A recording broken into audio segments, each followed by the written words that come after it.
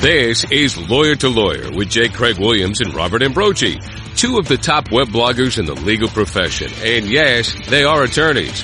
One from California and one from Massachusetts, squaring off on legal news and legal observations.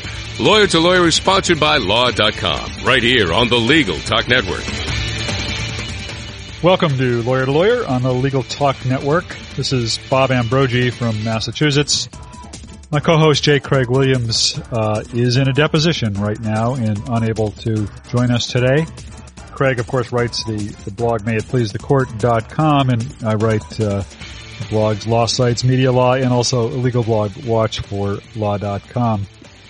Joining us today is a special guest, Jonathan Zittrain. Jonathan is the chair in Internet Governance and Regulation at Oxford University and a principal of the Oxford Internet Institute. He's also the Jack N. and Lillian R. Berkman Visiting Professor for Entrepreneurial Legal Studies at Harvard Law School. And at Harvard, he was a co-founder of Harvard Law School's Berkman Center for Internet and Society. He is also, with his students, helped found the Chilling Effects and a number of other initiatives. And was co-counsel with Lawrence Lessig in Eldred v. Ashcroft, which challenged the Sonny Bono Copyright Term Extension Act of 1998 all the way up to the U.S. Supreme Court. Most recently, Jonathan is author of a new book, The Future of the Internet and How to Stop It. And we're going to talk to Jonathan more about the book and a number of other topics of Internet law today on Lawyer to Lawyer. So welcome to the program, Jonathan Zittrain. Thanks so much for having me. Well, Jonathan, let's start with the book. And, of course, the title suggests something ominous about the future of the Internet. Explain that for us. Why would we want to stop the future of the Internet from coming? Well, I worry that the future won't much resemble the present or the past. The more I learn about it, the more just amazed I am day in and day out at the ways in which the Internet that we know is sort of a collective hallucination, and that it crucially relies on forms of cooperation to keep going.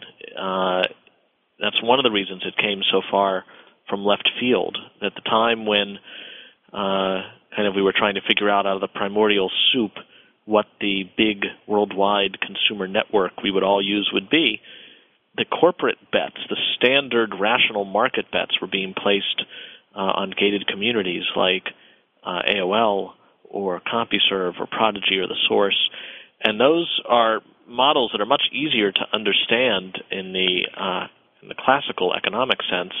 The net is much different. And while those differences made it outcompete AOL and the others, my concern is now that it's gone mainstream, there are reasons why it may, its age is starting to show, and it may be exploited by people who take advantage of the fact that it's such an open instrumentality. Well, I had the pleasure to hear you speak recently at Harvard at Berkman's 10th anniversary celebration, and you make the distinction between kind of the generative Internet of old, I guess we can say, and sort of the more tethered products that are coming about now. Could you explain what you mean by that? Well, one way of looking at it, it's been a really useful set of kind of milestone markers, although I don't want to overplay it, has been to look at Apple Computer from its founding to today.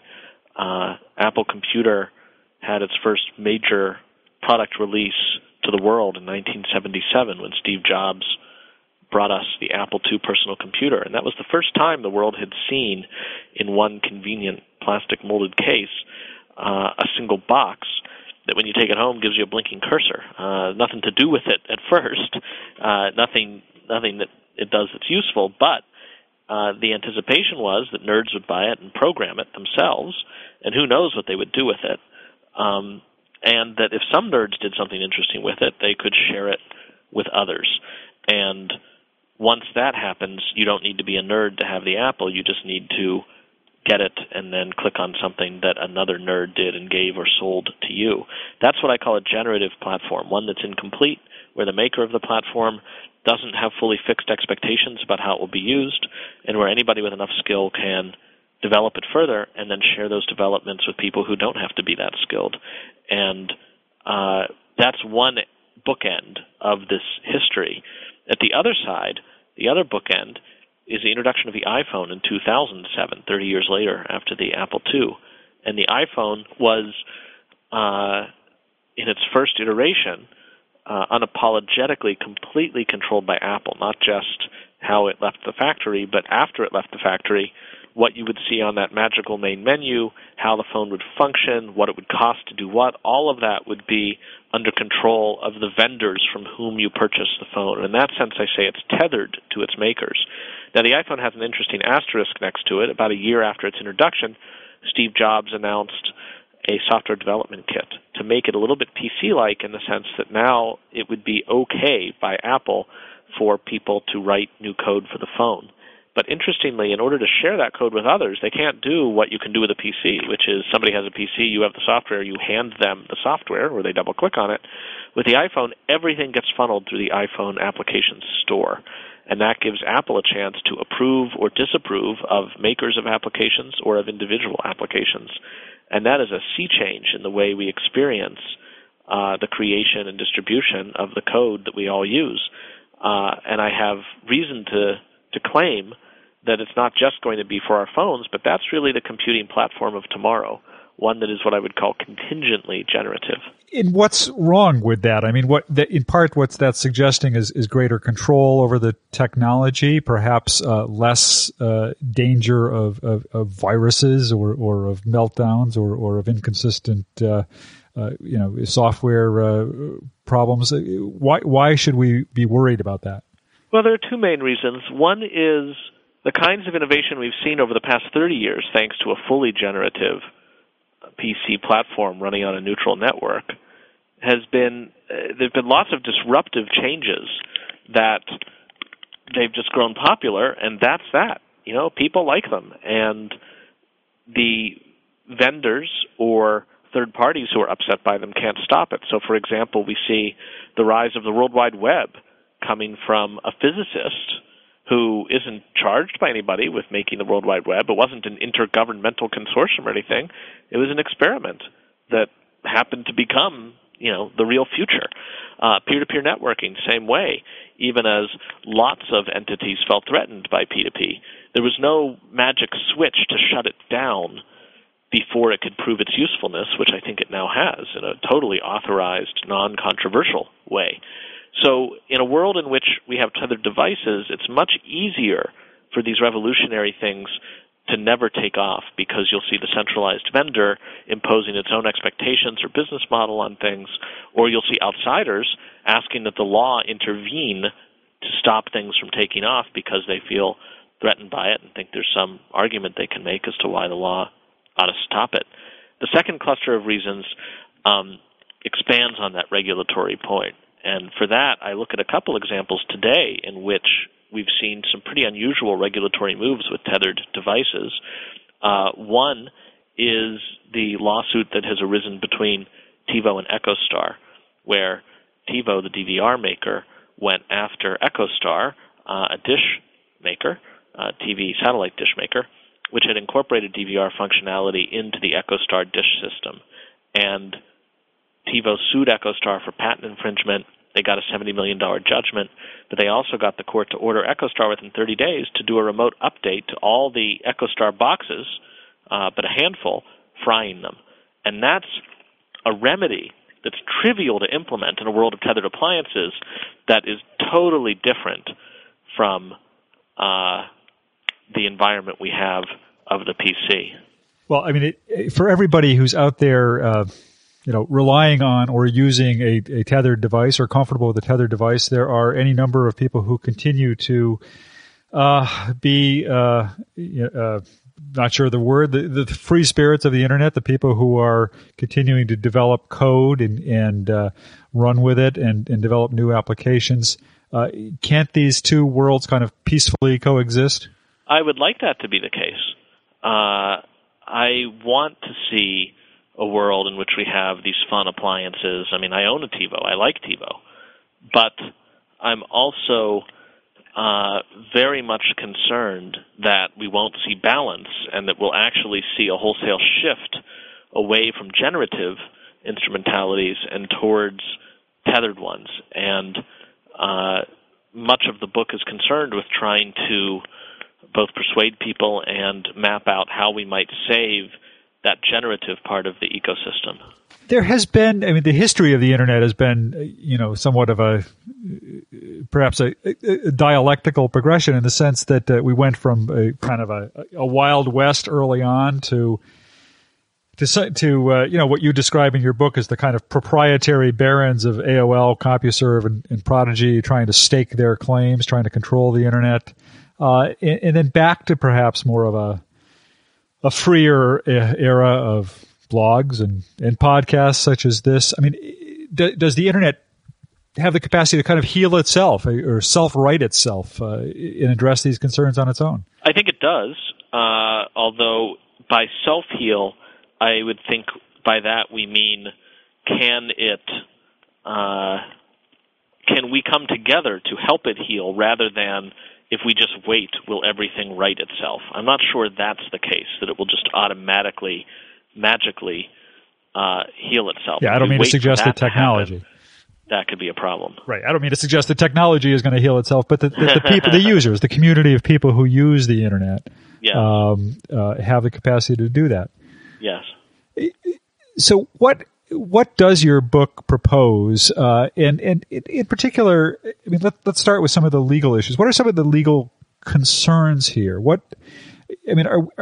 Is there a fear that this non-generative move for sort of a non-generative internet towards this increasingly controlled and tethered world will have legal implications that would be uncomfortable? Implications for privacy, implications for intellectual property. What's the legal downside to this is really what I'm saying. Yeah, well, I would pick up where we left off on discussing the TiVo versus EchoStar case.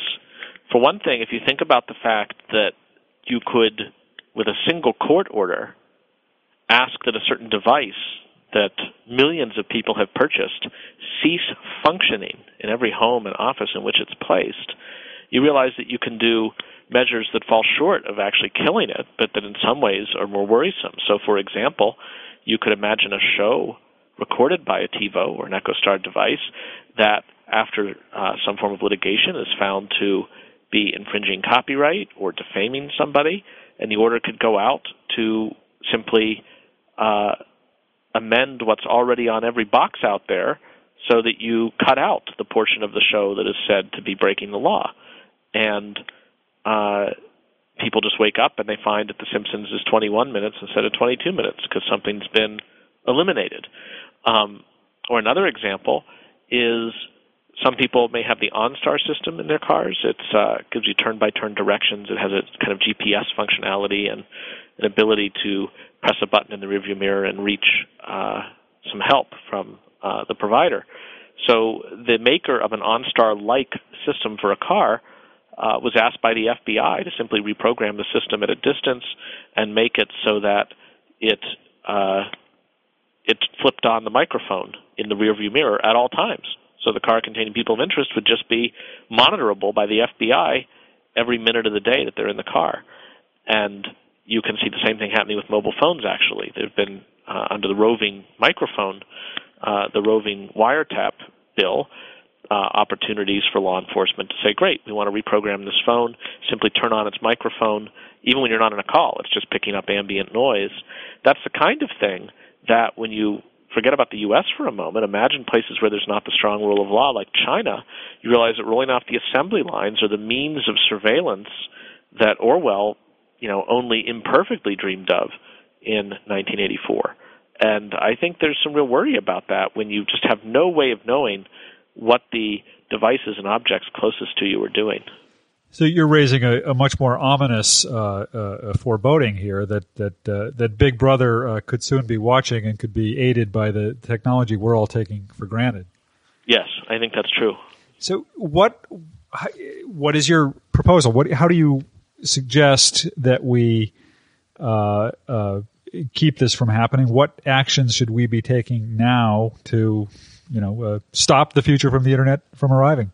Well, on the privacy front that we were just talking about, if vendors are pressured enough by the public who come to realize what's going on and what could be going on, they could start to offer up systems that are much more transparent about how they operate and when they're being changed, and give people an opportunity to say, you know what, I'd rather not have the Wednesday update. If you built the EchoStar box so that it could reject software updates of a certain kind, that would eliminate the remedy that fries them all coming out of the TiVo versus EchoStar case. So I think there are ways with enough information to pressure vendors to make things more transparent. Of course, you could also demand of governments that are responsive to such demands that they limit the application of orders like that, even though it might seem like, well, look, we've already adjudged this to be copyright infringing. Why shouldn't we, quote unquote, impound all the infringing copies? And I think there are lots of reasons, many of which I discuss in Chapter 5 of the book, as to why that kind of, quote unquote, perfect enforcement is undesirable. More broadly, the way I want to save the generative internet and PC gets back to the stuff you were asking about self-healing mechanisms. I'm part of an enterprise called StopBadware.org. StopBadware's aim is to help people download a little bit of software that basically radiates their own device's vital signs to the rest of the participating users. And with it, you can start to get a sense of how healthy and happy the herd is. So we can start to ask, before we run new software, how new is this software? How long has it been around the herd? When it is run, does it, on average, make a computer happier or sadder, as measured by the number of pop-up windows or viruses or restarts that it has to do? And with that, we start to get a sense of what's out there so that we don't have to abandon the generative PC entirely and go to these gated communities, but instead we have a security model that is more true to the ethos of the original internet. Of course, to some that might sound like where the cure is as bad as the disease. I mean, it's one form of monitoring versus another form of monitoring. Well, that's true, and that's why it's been hard to put the book into a bumper sticker, because it's arguing in two directions simultaneously. To the people and market participants who are so excited about this new generation of gated communities, I want to try to put on the brakes a little bit and say, wait a minute, even rational decisions on an individual basis can lead to the wrong decision overall for the ecosystem. And then in the other direction, to those who are really into the tech, who just think, hey, we shouldn't do anything, people should just upgrade their firewalls on their PCs or something, I want to say, no, the problem runs much deeper than that. And if we don't take action against it, we're going to be in real trouble. You talk about social solutions. You talk about potential technological solutions, such as the one you just described. You talk about possibly using virtual machines as at least part of a solution, if I understand you. Can you talk about that a little bit?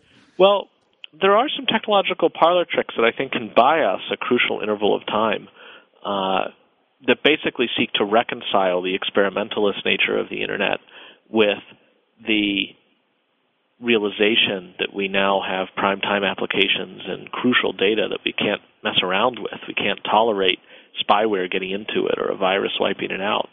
And there's some basic ideas like having a single machine have a red zone and a green zone in it, and you keep your crucial applications and data in the green zone, and you can't run new software there. That's basically stuff that's been approved by trusted gatekeepers. But then with the flick of a switch or the press of a button, you can go to the red zone and try out Skype or whatever other new instrumentality there is. And if the worst happens and that thing tries to wipe everything clean, it's all confined to the red zone of the machine. These are some ways in which we might be able to buy some time. It's not perfect. In the red zone, green zone example, the whole point of having the red zone is not just to mess around, but that you realize that the next great application may be coming from out of left field and not be approved by the powers that be. And when it becomes crucial, now you need to move it over into the green zone or move its data into the green zone, at which point you need a checkpoint Charlie between the two and things start to get very complicated.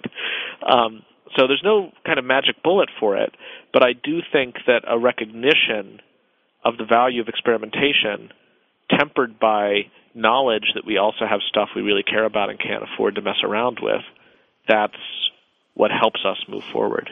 And you do say in the book that there are ways for the law to help facilitate a generative internet, or at least not hurt it, I think are your words. Are we talking about legislation? Are you talking about litigation? What is the role that the law can play here? Well, I think a lot of people are surprised at how lightly I invoke law to do a lot of the things I'm interested in doing, that much of the book is meant to be a market intervention the way that a Consumer Reports story about a toaster that catches on fire is a market intervention by Consumer Reports, just trying to get people to behave differently on the basis of new information. But it's also true that so many of the markets we have here are shaped by, even created by, legal and policy action, that you end up having to go back and look at the law and policy there and see what ought to be changed. And for intellectual property, there are several examples. I mean, it's very easy for code that people write to be claimed to be infringing copyright of other code, or to be infringing patent, for which it's amazing. Of course, the way patent works, independent invention is no defense. And so I could sit there with that blinking cursor, come up with a brilliant thing, and just use it myself and be infringing a patent that I'd never read or heard of because somebody else could claim that the abstractions represented by what I did had already been patented, even though it's not as if you have people combing through new patent applications ready to say eureka when some new discovery has been documented there. So that's an example, I think, of ways in which the law is creating or not certain markets and making it easier or harder for generative things to be created and to take off. Jonathan, stay with us. We need to take a short break, and we will be right back after these words.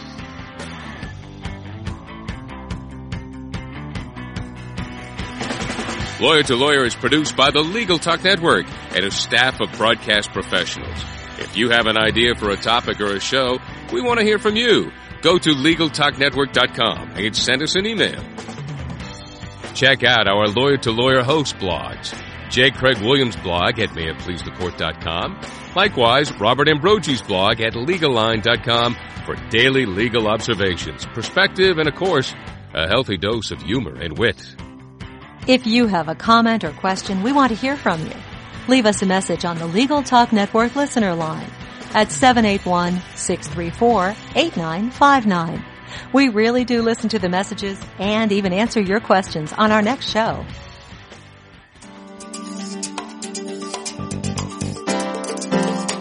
A video settlement documentary can be the most powerful and persuasive way to bring about a speedy settlement in your client's case. The Boston Media Group has a staff of television professionals with 20 years experience writing and producing compelling stories just like the ones you've seen on 60 Minutes or Dateline. We put a human face on the lawsuit with compelling interviews, dramatizations, and visual presentations of the fact. Think of it as a video opening argument that will compel the attorneys on the other side to settle. Call us for a consult at 800-317-5221. That's 800-317-5221. Or check out our website at bostonmediagroup.com. Welcome back to Lawyer on the Legal Talk Network. This is Bob Ambrogi. My co-host J. Craig Williams is unable to be with us today. We are talking with Jonathan Zittrain, author of the new book, The Future of the Internet and How to Stop It. Jonathan, much of your legal career has been in this field, I guess we call internet law, and you helped found the Berkman Center. You're a professor of internet law now at Oxford University. And yet, to some extent, what I hear you saying is that law is perhaps not a sufficient device to tackle some of the major issues of the internet. What is the role of law here now in 2008 in terms of regulating the internet? Is it a sufficient device, or are social systems more important to that? Well, the way I think about it is, too easily, when we see a problem, a legitimate, genuine, troublesome problem online, too easily we think that law has got to provide an answer. Once we can show an injury, we say, all right, where's the law here? And there are times, I think, of course, when legal intervention is called for, but I think of it carries such problems with it, particularly in the internet space, because you run into enforcement difficulties, you run into all sorts of other problems, that I'm interested in solutions to real problems that don't come from governments in the first instance, and maybe even don't come from corporate actors who kind of in a pay-per, cash and carry model offer security for a fee. And for that, organizations like Stop Badware collectively monitoring our vital signs, or there's another piece of Stop Badware that involves working with a consortium, including Google, which will surf the web looking for websites that do so-called drive-by downloads, that if you visit the website with the wrong browser, that's it. You get infected. Your computer's been completely compromised, turned into a zombie. We work with Google to document those sites, and then when people do a search on Google for which one of the answers, one of the links returned is one of those sites that we have found to have the drive-by downloads, the user gets a warning. And that warning tends to drive the user away from visiting the web page. Webmasters who previously had zero interest in understanding that their web pages had been hacked and were dealing out bad software and in solving it, suddenly they're very interested in solving it if they realize that they've lost 90% of their business because Google is no longer directing traffic there. So that to me is an example of intervention that didn't require a legislature anywhere to pass a law, but that can have a real sea change effect on the level of security. Of course, it has its own issues because you get into due process questions. Webmasters say, well, wait a minute then. Some unaccountable nonprofit is depriving me of 90% of my traffic without even giving me a chance to respond. These are really interesting new questions that I guess in some sense are legal questions in that they involve a form of private regulation. Well, one of the announcements made at Berkman's 10th anniversary was that it's moving out of the law school and becoming a campus-wide initiative. 10 years ago or more, when Berkman was founded, internet law was perceived as kind of a new frontier for both practitioners and scholars.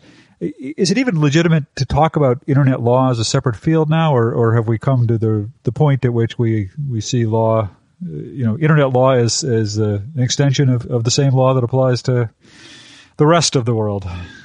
Well, I think it very much counts as a separate field, so long as we're willing to construe law as forms of constraint on behavior that, emanate from both public and private sources in a structured way. If you think about it that broadly, then what we were just talking about alternatives to sovereigns passing a law or a lawsuit to cure a perceived or forestall a perceived problem, you start to see, wow, yeah, there really are ways in which problems that arise in cyberspace are consistently resistant to standard governmental solutions and consistently open possibly to other collaborative forms of solution thanks to the existence of the network that wouldn't be available in real space. And in that sense, I think we do see it as a coherent area in which to be thinking about regulation rather than just saying, it's illegal to gamble in your house, it's illegal to gamble online.